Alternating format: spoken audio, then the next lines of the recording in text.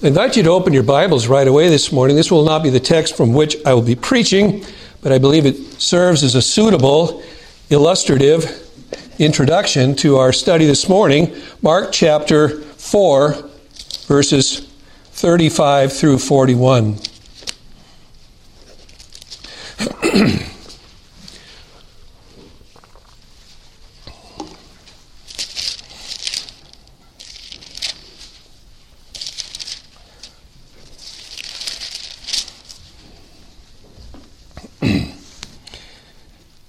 And on that day, verse 35, when evening had come, he said to them, "Let us go over to the other side."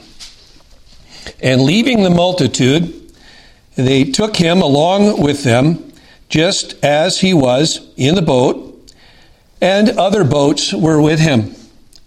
And there arose a fierce gale of wind, and the waves were breaking over the boat so much that the boat was already filling up. And he himself was in the stern, asleep on the cushion.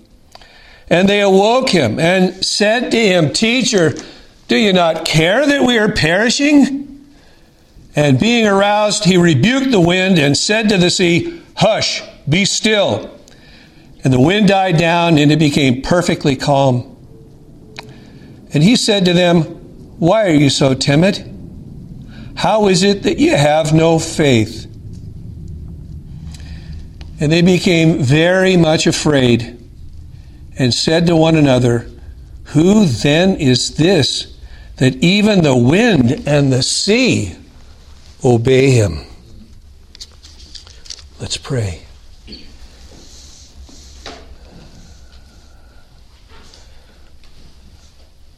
Our Father, we come to you in the name of him who hushed the wind and stilled the sea, even the Lord Jesus Christ, who is Lord of heaven and earth, of the sea and the dry land. And we would plead that he would visit us this morning. He that hushed the storm, we pray, would come amongst us. He would hush our doubts and our fears. Indeed, he would present himself powerful in our midst, that we would come to know him, this one who astounded the disciples, the one whom they came to know as the Lord and the Savior of mankind. We pray that he would have his gracious way with each one of us in this hour. We would see Jesus Christ high and lifted up. Our hearts would bow before him, and he would do his perfect will amongst us, being gracious to all who come in his presence. We pray, do good. We pray to saint and sinner alike. We ask this in Jesus' name. Amen. Now I invite you to open your Bibles to Jonah chapter 1.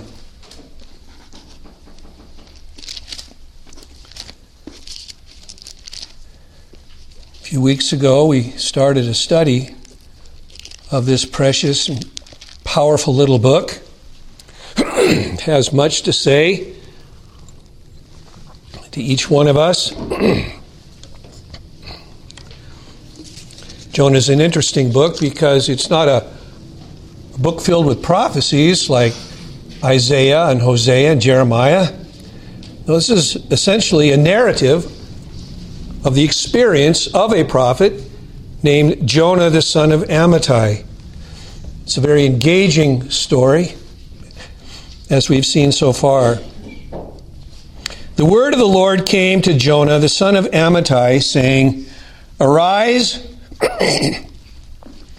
go to Nineveh, the great city, and cry against it, for their wickedness has come up before me."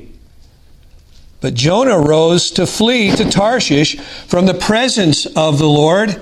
So he went down to Joppa, found a ship which was going to Tarshish, paid the fare, and went down into it to go with them to Tarshish from the presence of the Lord. And the Lord hurled a great wind on the sea, and there was a great storm on the sea, so that the ship was about to break up. Then the sailors became afraid And every man cried to his God, and they threw the cargo which was in the ship into the sea to lighten it for them. But Jonah had gone below into the fold of the ship, lain down, and fallen sound asleep. So the captain approached him and said, "How is it that you are sleeping? Get up, call on your God. Perhaps your God will be concerned about us so that we will not perish." And each man said to his mate, "Come, let us cast lots so that we may learn on whose account this calamity has struck us." So they cast lots, and the lot fell on Jonah. Then they said to him, "Tell us now, on whose account has this calamity struck us? What is your occupation? And where do you come from? What is your country? From what people are you?" And he said to them, "I am a Hebrew, and I fear the Lord God of heaven, who made the sea and the dry land." Then the men became extremely frightened, and they said to him, "How could you do this?" For the men knew that he was fleeing from the presence of the Lord because he had told them. So they said to him, "What should we do to you that the sea may become calm for us?" For the sea was becoming increasingly stormy. And he said to them, "Pick me up and throw me into the sea. Then the sea will become calm for you. For I know that on account of me this great storm has come upon you." However, the men rowed desperately to return to land, but they could not, for the sea was becoming even stormier against them. Then they called on the Lord and said, "We earnestly pray, O Lord, do not let us perish on account of this man's life, and do not put innocent blood on us, for thou, O Lord, hast done as thou hast pleased." So they picked up Jonah, threw him into the sea, and the sea stopped its raging. Then the men feared the Lord greatly, and they offered a sacrifice to the Lord and made vows. And that's where we'll stop this morning. Well, I suggest to you that one reason why we find the book of Jonah so fascinating is that its story is not just amazing in itself, but this amazing story is a true story. It records actual historical events that really happened. And another reason that Jonah engages us is because we unconsciously place ourselves in this story. We are actors with those that are in this story. And we go with the prophet, and we go into the storm, and we see what happens all around us. And we become, as it were, actors in the story. But there is one who wrote this story. Well, yes, Jonah's pen is the one that penned it, but the great author of this story is God himself. He's the producer. He's the director. He has placed these cast of characters here in this true story. And we've been looking at the effects of the great author of this story, God, in calling Jonah, sending him to go down or to go over to Nineveh, but he goes the other direction. Jonah thinks he can get away from God, but God is hot on his tail. Indeed, he meets Jonah down there in Joppa. He gets into, as it were, the ship with Jonah. He's the one that hurls the storm down upon the sea. He's fully in charge of everything that happens here. And so we see the captain, he's exceedingly anxious about his ship. He goes down into the hold and he finds Jonah fast asleep, probably in some corner, and he anxiously wakes him up and he poses questions to him and he accuses him. In fact, he even says, "We have sought our gods. They have not helped us. Would you not seek your God? Maybe your God will have compassion upon us." Meanwhile, they come up out of the hold, and the sailors are wondering who is responsible for this storm. And so they cast lots, and the lot falls upon Jonah. And then they barrage him with all kinds of questions to find out who he is, And in finding out who he is, they find out that he's running from God. And God has a righteous controversy with his prodigal prophet. He's AWOL. He's supposed to be going to Nineveh. He's got on a ship. He wants to go in exactly the opposite direction, as far as he can go, clear out to Tarshish in Spain. Well, God is not going to let his servant go. But he tells, Jonah says to the sailors, if you're going to survive this storm, which is getting much fiercer, and the tempest is great, you're going to have to pick me up, and you're going to have to throw me into the sea, and when you do that, the sea will become calm, and you'll be safe. And so they do that. They picked up Jonah, they threw him into the sea, and it may be just as soon as he hit the water and the ripples went away from his body, the sea became perfectly calm, and the sea was flat and the winds were calm.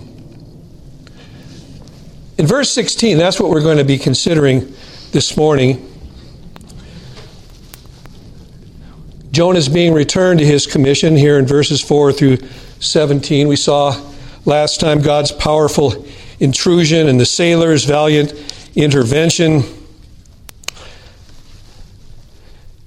We saw Jonah's partial confession, his dreadful instruction. And we see the sailors' futile attempt at Jonah's salvation. And that brings us to verse 16 this morning. I just wanted to park here for just a little bit, because I find this statement in Jonah very intriguing. Then the men feared the Lord greatly and offered a sacrifice to the Lord and made vows. Now this morning I want to examine the sailors' response to this astounding and these unsettling events over the previous hours, and what conclusions, if any, may we draw about the worship of these sailors, and more importantly, their spiritual condition. They just witnessed the stilling of the storm. They had just sacrificed God's prophet to the waves, and now they're engaged in worship. And most importantly, what practical lessons may we learn for ourselves from these sailors and their worship? Well, first of all, what may we reasonably conclude about these sailors themselves? Now, it's certain that these sailors, first of all, were not Jews. They were Gentiles. They were heathens. They were not numbered among God's covenant people.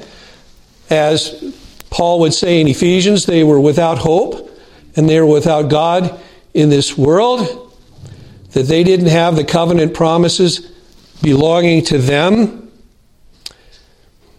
They were probably Phoenicians.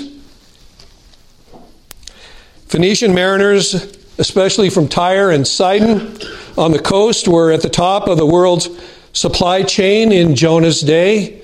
They were the marketers of the world. They went from place to place, buying and coming back and selling at a profit and doing good business. Second, these Phoenicians worshipped a pantheon of false gods. They didn't worship Jehovah. They worshiped the gods of men's imaginations. And among them were three in particular. Yam. Yam was regarded as the god of the seas and the rivers. Maybe they cried out to Yam, "Still the storm, cause the sea to become calm."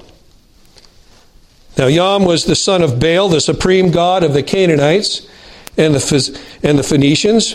And as god of the sea and the rivers, Yam symbolized the violent and uncompromising events of the natural world. He was in charge of the storms. And then there was Mene. Mene was the god of all luck, whether good luck or bad luck. And no doubt these sailors felt that they had fallen into some very bad luck. And maybe they cried out to Mene as well.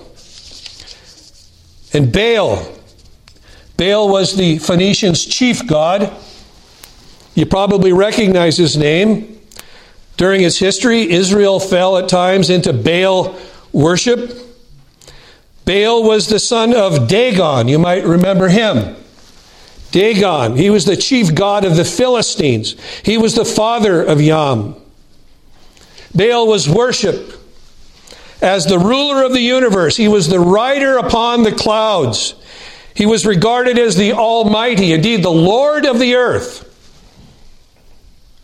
Baal was a god of war. He was a god of thunderstorms and the harvest. And like Zeus, he carried a thunderbolt in his hand.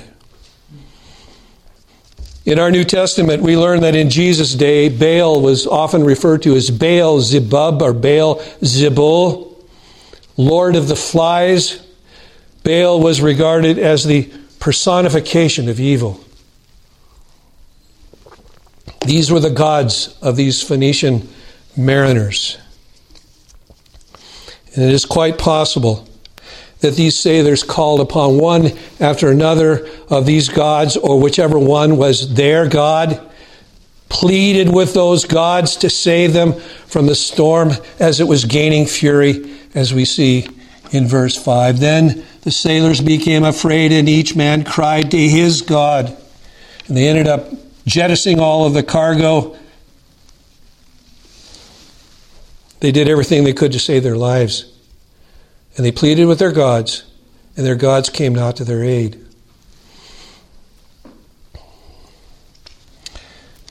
Jonah's confession, notice, of Jehovah as the God of heaven, as the maker of the sea and the dry land. This is, I believe, very purposeful confession on Jonah's part. He's the God who sent the storm. He's the only God who could still the storm. And as that God, he exposed these Phoenician gods not only as impotent, but as false. They had no existence except in the imaginations of these sailors. And I would suggest further that by his confession of Jehovah, Jonah implied that his God was executing judgment upon the gods of these Phoenicians. Their gods were impotent and powerless. But Jehovah was all-powerful. Indeed, he was executing judgment upon these Phoenician gods, even as he had earlier done upon the Egyptian gods. Exodus 12 and verse 12. Against all the gods of Egypt, Jehovah says, I will execute judgments. I am the Lord. You see, God's powerful intrusion,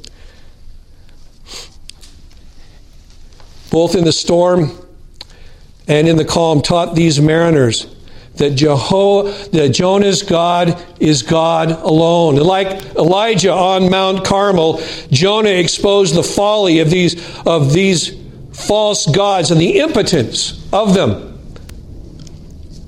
They may have carried likenesses of them. They may have had some kind of human figure, but they had no power. They had form, but they had no function. Second, we must ask, what was the spiritual impact of this revelation of Jehovah being the only God upon these men? Well, we see their worship in verse 16. Then the men feared the Lord greatly, and they offered a sacrifice to the Lord, that is, to Jonah's God, and made vows to him. What was the practical impact of this confession? Did they, as it were, throw their gods overboard into the sea with Jonah and embrace Jonah's God as God alone? Solomon teaches us that there's nothing new under the sun. And it is helpful to understand that the religion of these ancient pagans was not really unlike the religion of many modern professing Christians. Well, Pastor Steve, what do you mean by that? Well, some heathens were very serious devotees of their gods. They would probably be in the minority in their day. Most pagans were formalists at best. Their religion exerted no practical influence upon their day-to-day lives. And in the same way today, many professing Christians, for them the Word of God exerts little to no practical influence over their lives. Notice further that these men were sailors. Now, I know we have a sailor in our room today. I want to be very careful about what I say. Sailors are usually world travelers. They get about from port to port all over the globe. Temptations to sin abound everywhere, on board ship and in every port of call. Pagan religion exerted no moral influence upon heathens. They didn't seek to be holy as their God is holy because their gods were unholy. They were capricious. They were wicked. You read the stories of the Greek and Roman gods. They make you blush. And to be godly, in that sense, would have meant to be extremely wicked. Phoenician sailors were polytheists. And as polytheists, they would have been acquainted with all of the gods in the ports that they put in at. And if only for good business sake these men may have professed respect to the chief gods wherever they would put in port, they would tip their hat toward them. They had no real devotion to their own gods because they had no being. And we might say that these pagan sailors, if I can use this term for them back then, they would have been pagan ecumenists. They would have held all gods in esteem. Now let us take what we've just considered here back to our initial question. Did the traumatic experience of these heathen sailors in battling the storm and then learning the tempest was sent by Jehovah's God to chasten his prodigal prophet, then concluding that it was at Jehovah's command that Jonah had them throw him overboard, and finally God instantly calming the sea the moment it swallowed Jonah? Did these startling events cause these pagan sailors to abandon their false gods, repent of their sin, and become true worshipers of the Lord? Well, maybe. I would say hopefully. And maybe not. We know this, we know we can say maybe not. Because no religious experience, no matter how powerful, emotionally or profound, circumstantially, is able to lead a person to faith in the living God. If that was the case, people that underwent powerful, emotional, profound, circumstantial experiences, they would be converted. Now, oftentimes, they just become harder in their sin, because it didn't impact them. God sent the storm and they didn't run to Him pleading His mercy. Rather, they just knuckled under and they said, I can make it by my own grit and determination. In response to their traumatic experience with Jehovah's God, we read that these sailors, notice, they feared Him greatly, and that they offered Him sacrifices and made vows to Him. Now, how are we to understand this?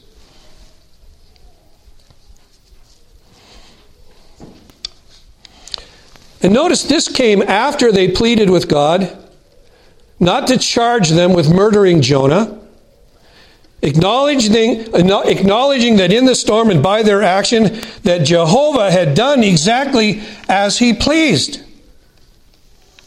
That He is a sovereign God.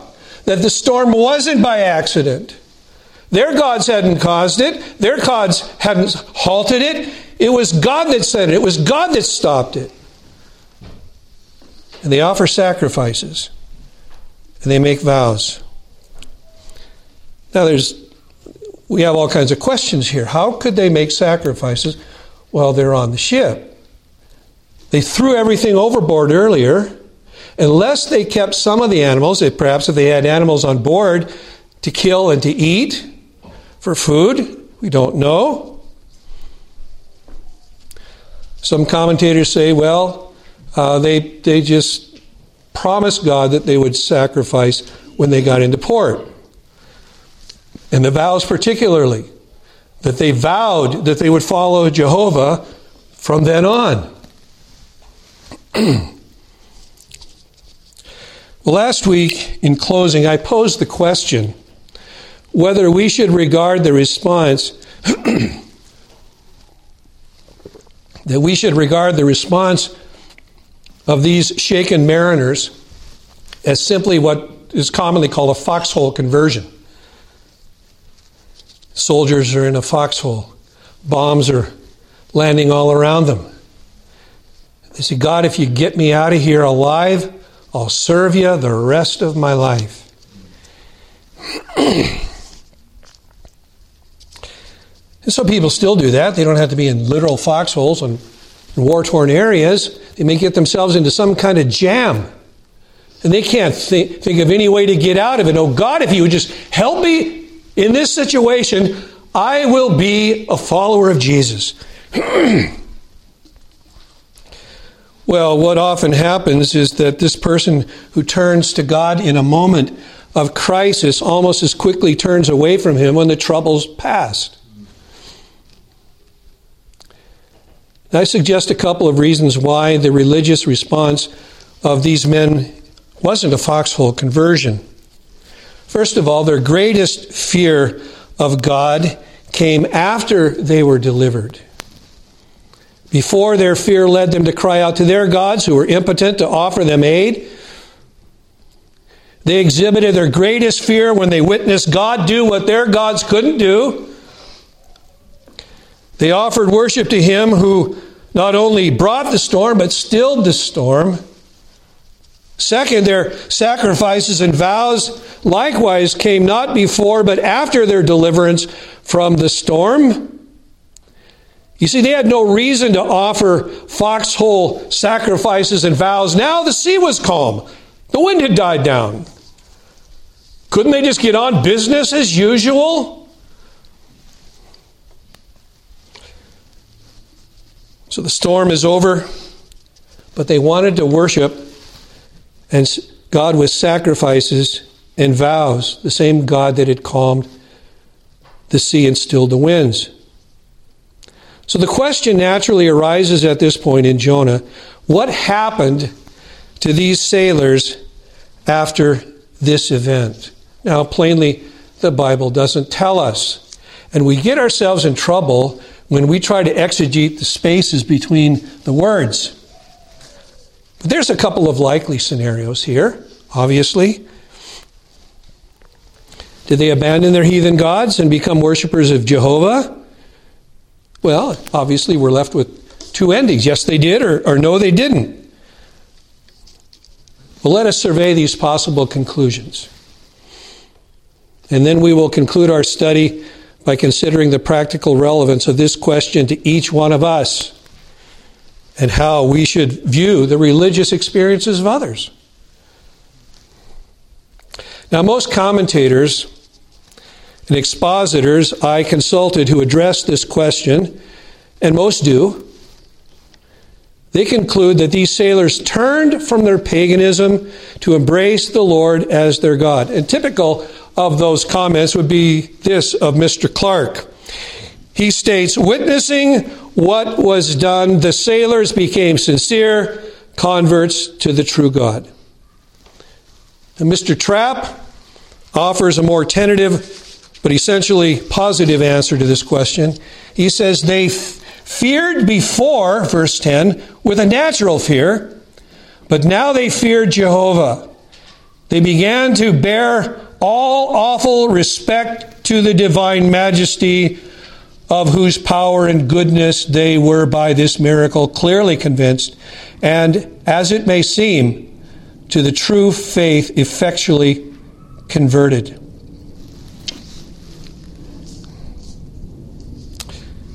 John Knox questions the depth and lasting impact of the religious impressions upon these sailors, he writes, "They were touched with a certain repentance of their past life and began to worship the true God by whom they saw themselves as wonderfully delivered.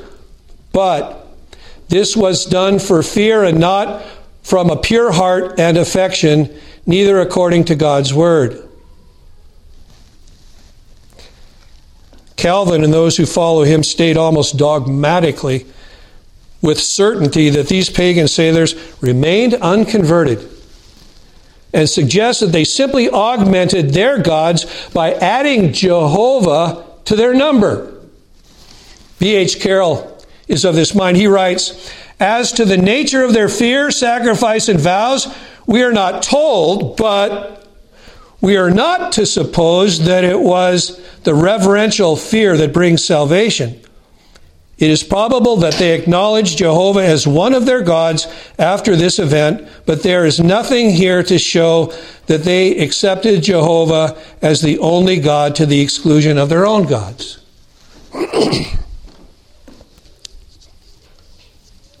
Well, I don't ordinarily read a lot of commentators, but I did just show that there's a vast array of various opinions as to what happened here. Well, let me ask, is it reasonable to draw any firm conclusions about these men's spiritual condition at this time from what we read in verse 16? Did their sacrificing and vowing indicate that they had embraced Jehovah as their God, forsaking all other gods and clinging only to him?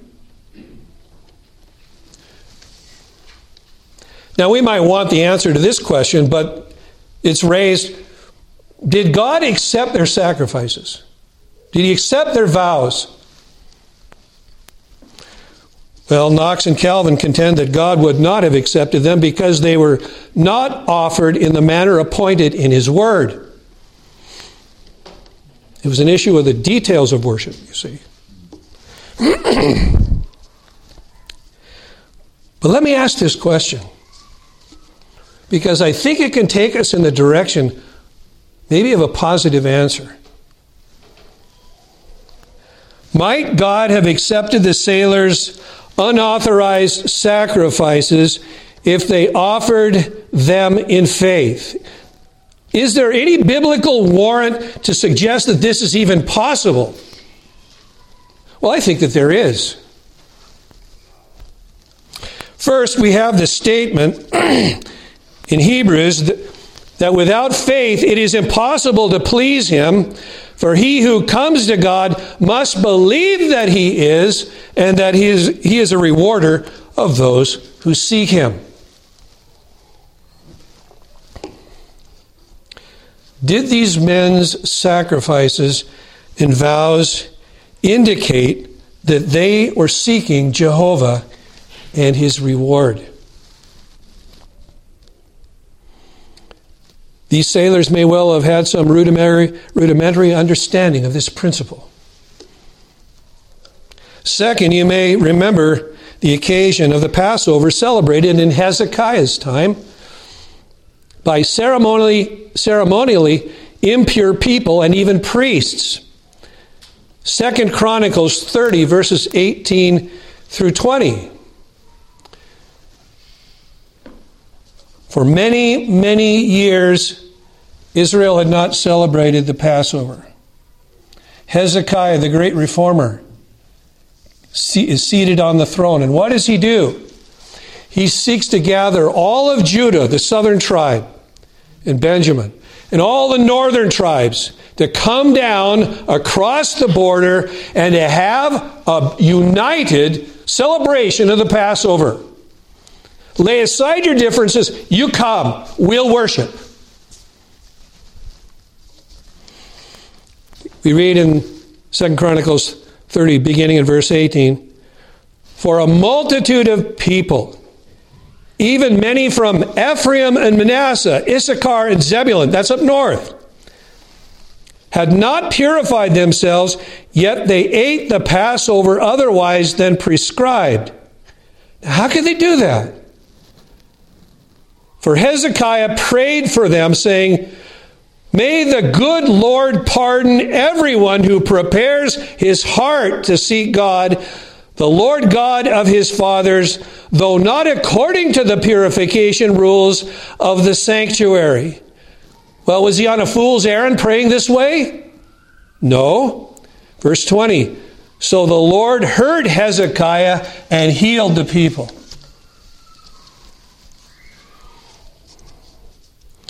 God accepted the imperfect worship of the ceremonially impure priests and people because they had come before God with prepared hearts. That is, they came before him by faith.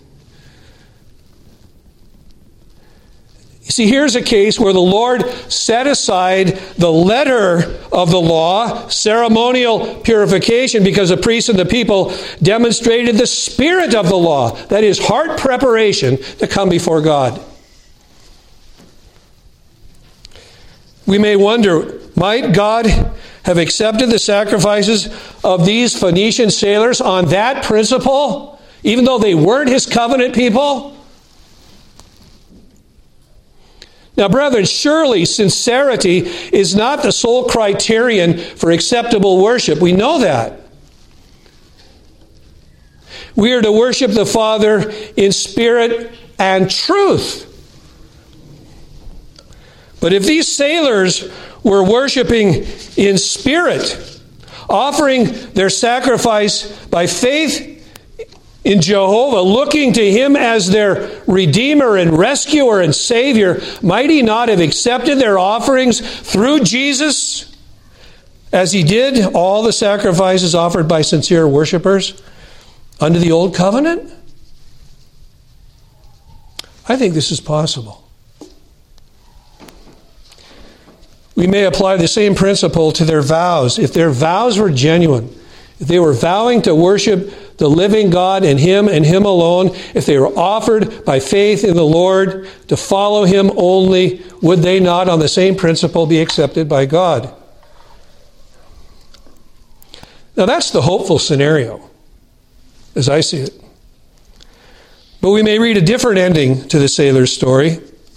What if they offered their sacrifices to God while still clinging to their pagan gods? What if they simply added Jonah's God to the Phoenician gods of Baal, Meni, and Yam? Jonah preached exclusive attachment to Jehovah as the only God. He is the God of heaven. He is the God of the sea and the dry land. He's the God of your hope if you put your trust in him. But Jonah's God allows devotion to be given to no other deities. It's not Jesus plus Buddha or Jesus plus Muhammad. It wasn't Jehovah plus Baal and these other gods. Exodus 20 and verse 3, "You shall have no other gods before me." And this applies to anyone in the covenant community or outside of the covenant community. You shall have no other gods before me. Isaiah 45 and verse 21, "Is it not I, the Lord, and there is no other God besides me, a righteous God and a Savior, there is none except me." Isaiah 42 and verse 8, "I am the Lord, that is my name, and my glory I will not give to another, nor my praise to carved images." That seems pretty plain, doesn't it?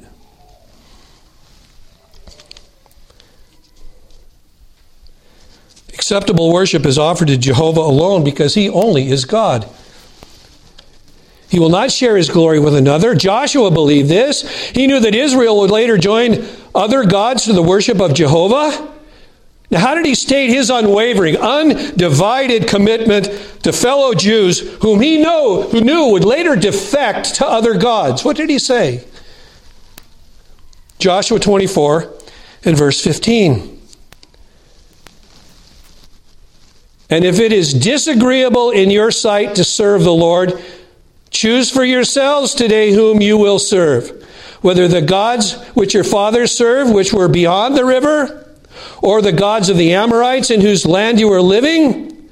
But as for me and my house, we will serve the Lord. Exclusively. That's the implication here. Let me ask you this. Don't you think God has a right to be worshipped and served exclusively?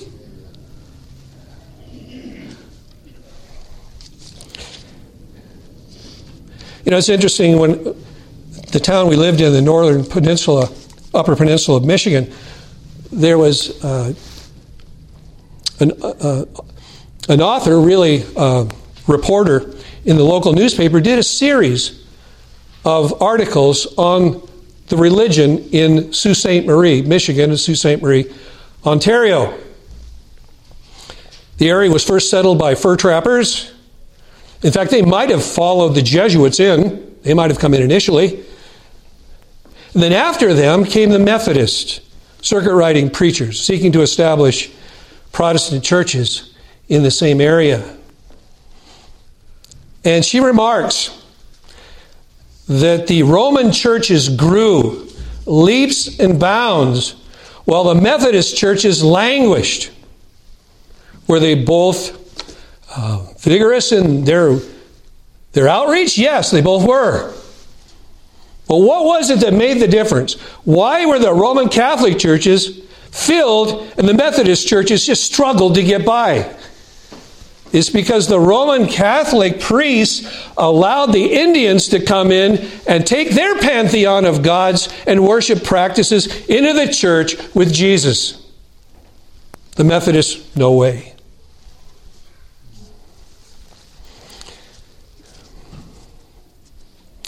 Brothers and sisters, I trust if we were living in that day, we'd be Methodists and not Catholics.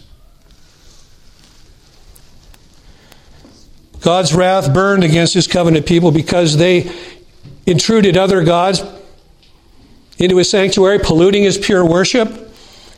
In poetic justice, God later employed pagan Assyria and Babylon to deport and resettle his people into heathen nations that worship those gods. Assyria then resettled conquered pagans in Israel. And these displaced pagans that came from other countries, they brought their gods into Israel and added Jehovah to the gods that they worshipped. Oh, he's the God of the land. Well, we'll worship him with these other gods. 2 Kings 17 verse 41. So while these nations feared the Lord, you see, they had an outward worship of Jehovah. So while these nations feared the Lord, they also served their idols. Their children likewise and their grandchildren, as their fathers did, so they do to this day. And the legacy of allowing them into the land produced the Samaritans of later generations. So returning to the question raised by the worshiping sailors, what may we conclude about the spiritual impact of God's powerful intrusion into their lives? Were they converted from paganism to worship God alone? Or did they remain committed pagans after offering God their sacrifices and vows? Or did they just add the Lord to their pantheon as just one more God? Well, as I preach, I always want to come down with both feet on a subject. And I don't want to be dogmatic where I don't think the Bible is dogmatic. But brethren, what is important is whether Jonah's God is our God, and our God alone. So what does it say to us by way of an abiding message? First of all, bring a lesson from the worship of the sailors. Let us be charitable as well as discerning in our evaluation of another person's professed faith in the Lord. We don't have all the answers. We might wish we did.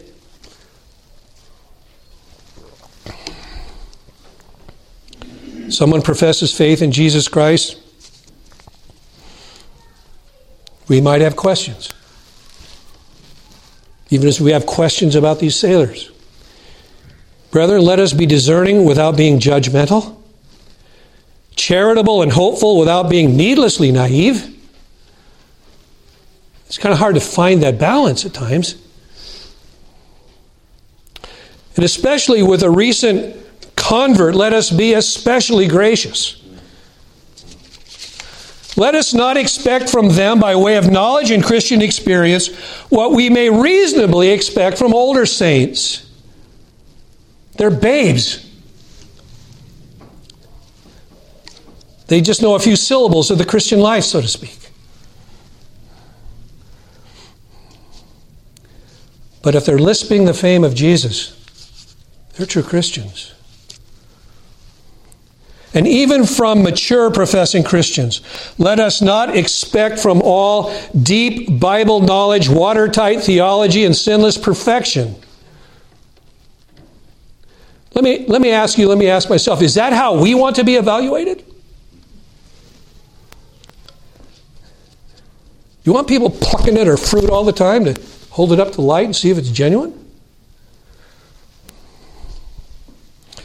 Evaluate the profession of others even as you would have them evaluate yours, with judgment and charity.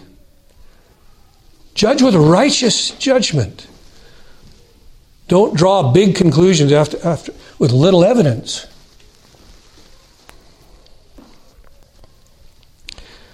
Let me ask you, do you want others to conclude from your own defects and deficiencies that you're graceless?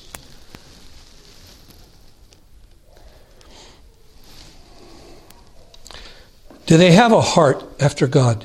Do they have a desire to serve Him? Do they hate and mortify their sin and strive to be holy?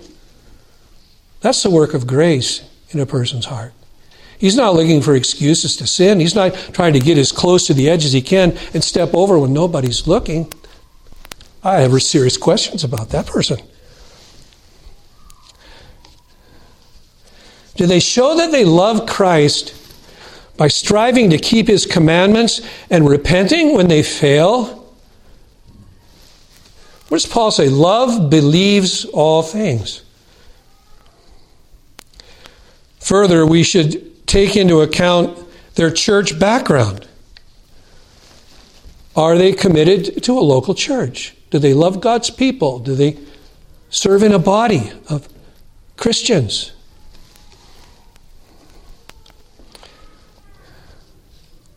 Have they been well taught? Do they know their Bibles very well? Both from the pulpit or Sunday school lectern, and reading at home, other avenues of being instructed? You see, many godly Christians are stunted because of shallow or defective teaching. Yet it is clear from their lives, if we have eyes to see, that they're living up to the light that they have. See, all Christians are at various stages in their understanding and practice of the truth. Your life and my life. We fit right in there, don't we? Now, we don't want to be content where we are. We want to grow in grace and the knowledge of Christ. But keep in mind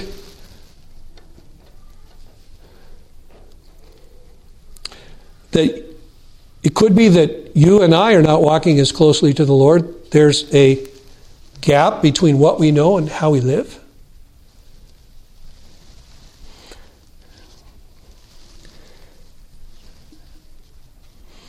Keep in mind that you know more now than when you were first converted. Remember where they might be, right? Now, I'm a Reformed Baptist right down to my socks, and if I wasn't, I shouldn't be here, right? I shouldn't be a pastor of this church.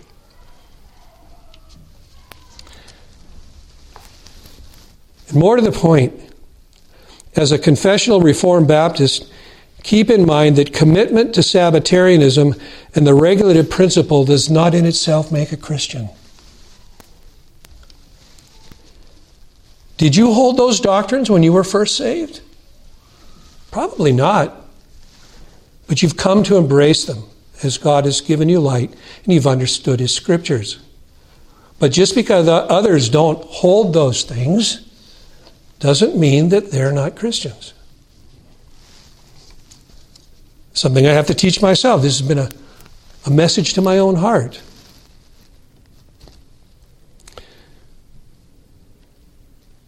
The question is, are we living up to the light that we have? Are we following hard after God?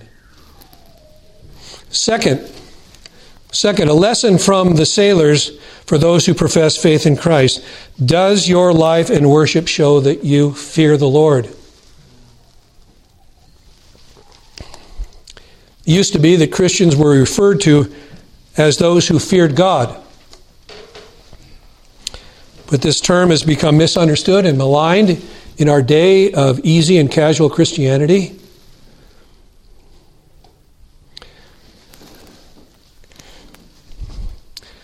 The Bible teaches that the fear of the Lord it's the heartbeat. It's the heartbeat of Christian holiness. It's the springboard of Christian service, that it's essential to acceptable Christian worship. These sailors feared the Lord greatly. So let me ask you as I ask myself, do you fear the Lord greatly? Then you'll worship Him and Him alone. You say, oh, of course, I don't worship any other gods. What does the Apostle Paul do with the 10th commandment? He brings it right back to the first commandment. If we're coveting, we've broken the first commandment. We have other gods. What do you have that you think you need to have to make you happy? Your life fulfilling and worth living. Can you say, Lord, though you take away everything from me, if I have only you, I have everything that I need? And ultimately, can we say, I have in you everything that I want? I don't need to gain the whole world and lose my soul. I want you if I have nothing. Think about our brethren in Afghanistan and in other places where they're being stripped down to the bare essentials. And some of them have only the clothes on their back. And many of them, they say 50% of the Afghans are in danger of starvation. And some of them are actually selling their kids in order to bring food into the house. You know, it's easy to talk big here. When your life is on the line, you're going to find out how precious faith is. Our brothers and sisters in the Ukraine that may be running for their lives, leaving all.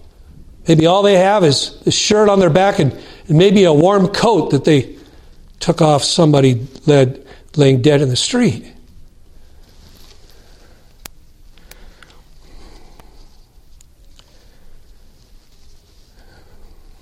We have gods, don't we?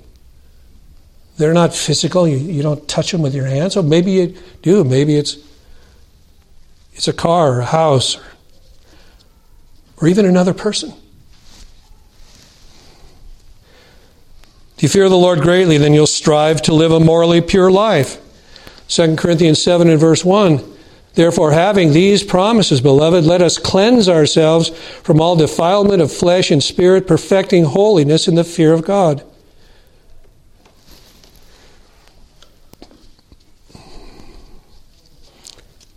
Those who fear God, they strive to live holy lives. Do you fear the Lord greatly?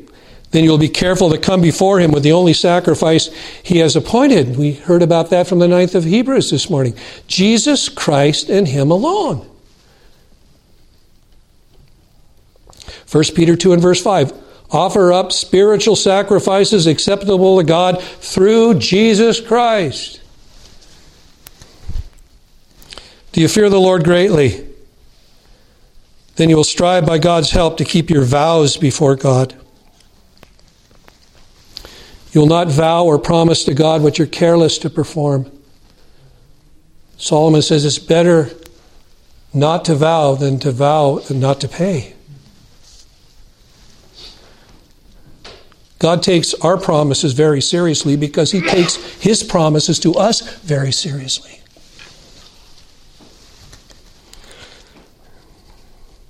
Finally, thirdly, a lesson from the sailor's worship, and that is, let all sinners seek salvation from the Lord.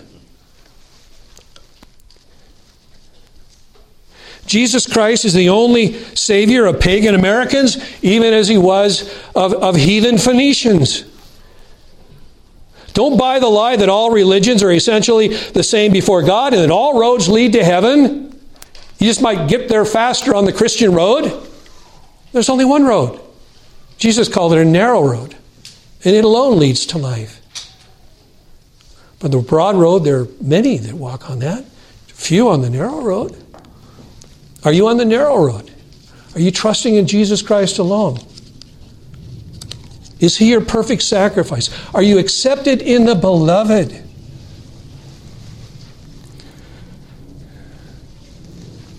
Peter preached that. There is salvation in no one else, for there is no other name under heaven that has been given among men by which we must be saved. He's just remembering what Jesus said in the upper room. I am the way and the truth and the life, and no one comes to the Father but through me. Therefore, take heed where you are spiritually.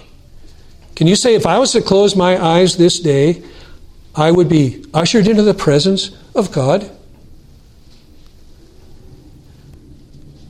Well, you shouldn't close your eyes until you say, yes, in Jesus Christ, through his grace, I know that I'll enter the presence of God.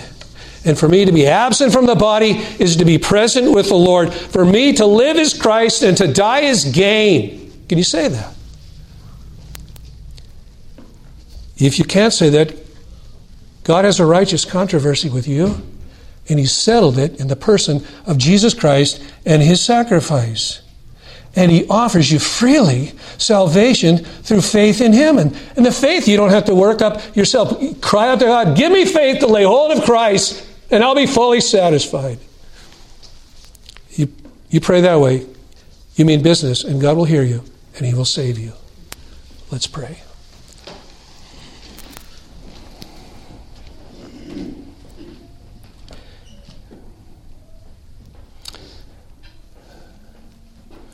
Lord Father, whatever questions that we might have regarding these sailors and their spiritual condition and their eternal destiny, Lord, let us settle in our hearts at this very hour, in this moment, that we are trusting in Jesus Christ, the only Savior of sinners.